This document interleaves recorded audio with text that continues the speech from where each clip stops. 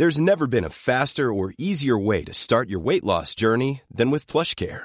PlushCare accepts most insurance plans and gives you online access to board-certified physicians who can prescribe FDA-approved weight loss medications like Wegovy and Zepbound for those who qualify.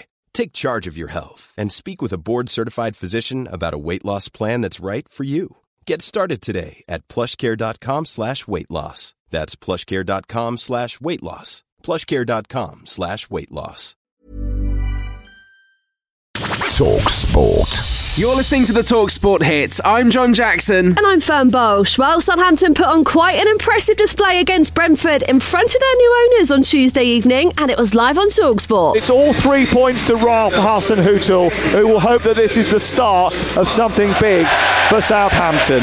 It's finished Southampton 4, Brentford 1. Former England defender Danny Mills was watching for talkSPORT and thinks the scoreline was a bit flattering to the home side. It was more of a 2-1 display performance. They deserve to win, but 4-1 makes it look like, they must have been outstanding. Saints manager Ralph Hasenhüttl discussed what it means for the club to have new owners after the match. We will not change massively what we're doing, but we have now a little bit more strength in the back, if you want, and can do what we want to do a little bit earlier, and this is very helpful for a healthy future. While that game was live on talkSPORT, there was an absolute goal fest over on talkSPORT 2. Lightning strikes twice for Fulham on the road for a second time this season. They've won 7-0 after Blackburn read tonight at Reading. Harry Wilson and Aleksandar Mitrovic both scored twice, with Fulham up to second in the Championship. Elsewhere, the transfer window is beginning to gain pace, with Newcastle closing in on Burnley striker Chris Wood in a deal that could be worth up to £20 million. Everton are looking to bring in Anwar El Ghazi from Aston Villa for around £15 million. But a similar offer wasn't enough for Spurs to let Steven Bergwijn talk to Ajax. Listen to talkSPORT and check talksport.com for more dealings as we approach the middle of the window. Now, there's been a lot of people getting on Marcus Rashford's back after his recent below-par performances for Manchester United. Former England manager Steve McLaren is one of them, and he joined us on talkSPORT Breakfast and questioned Rashford's attitude. He needs to admit first that he's in the wrong, that he's got a bad attitude, that he needs help.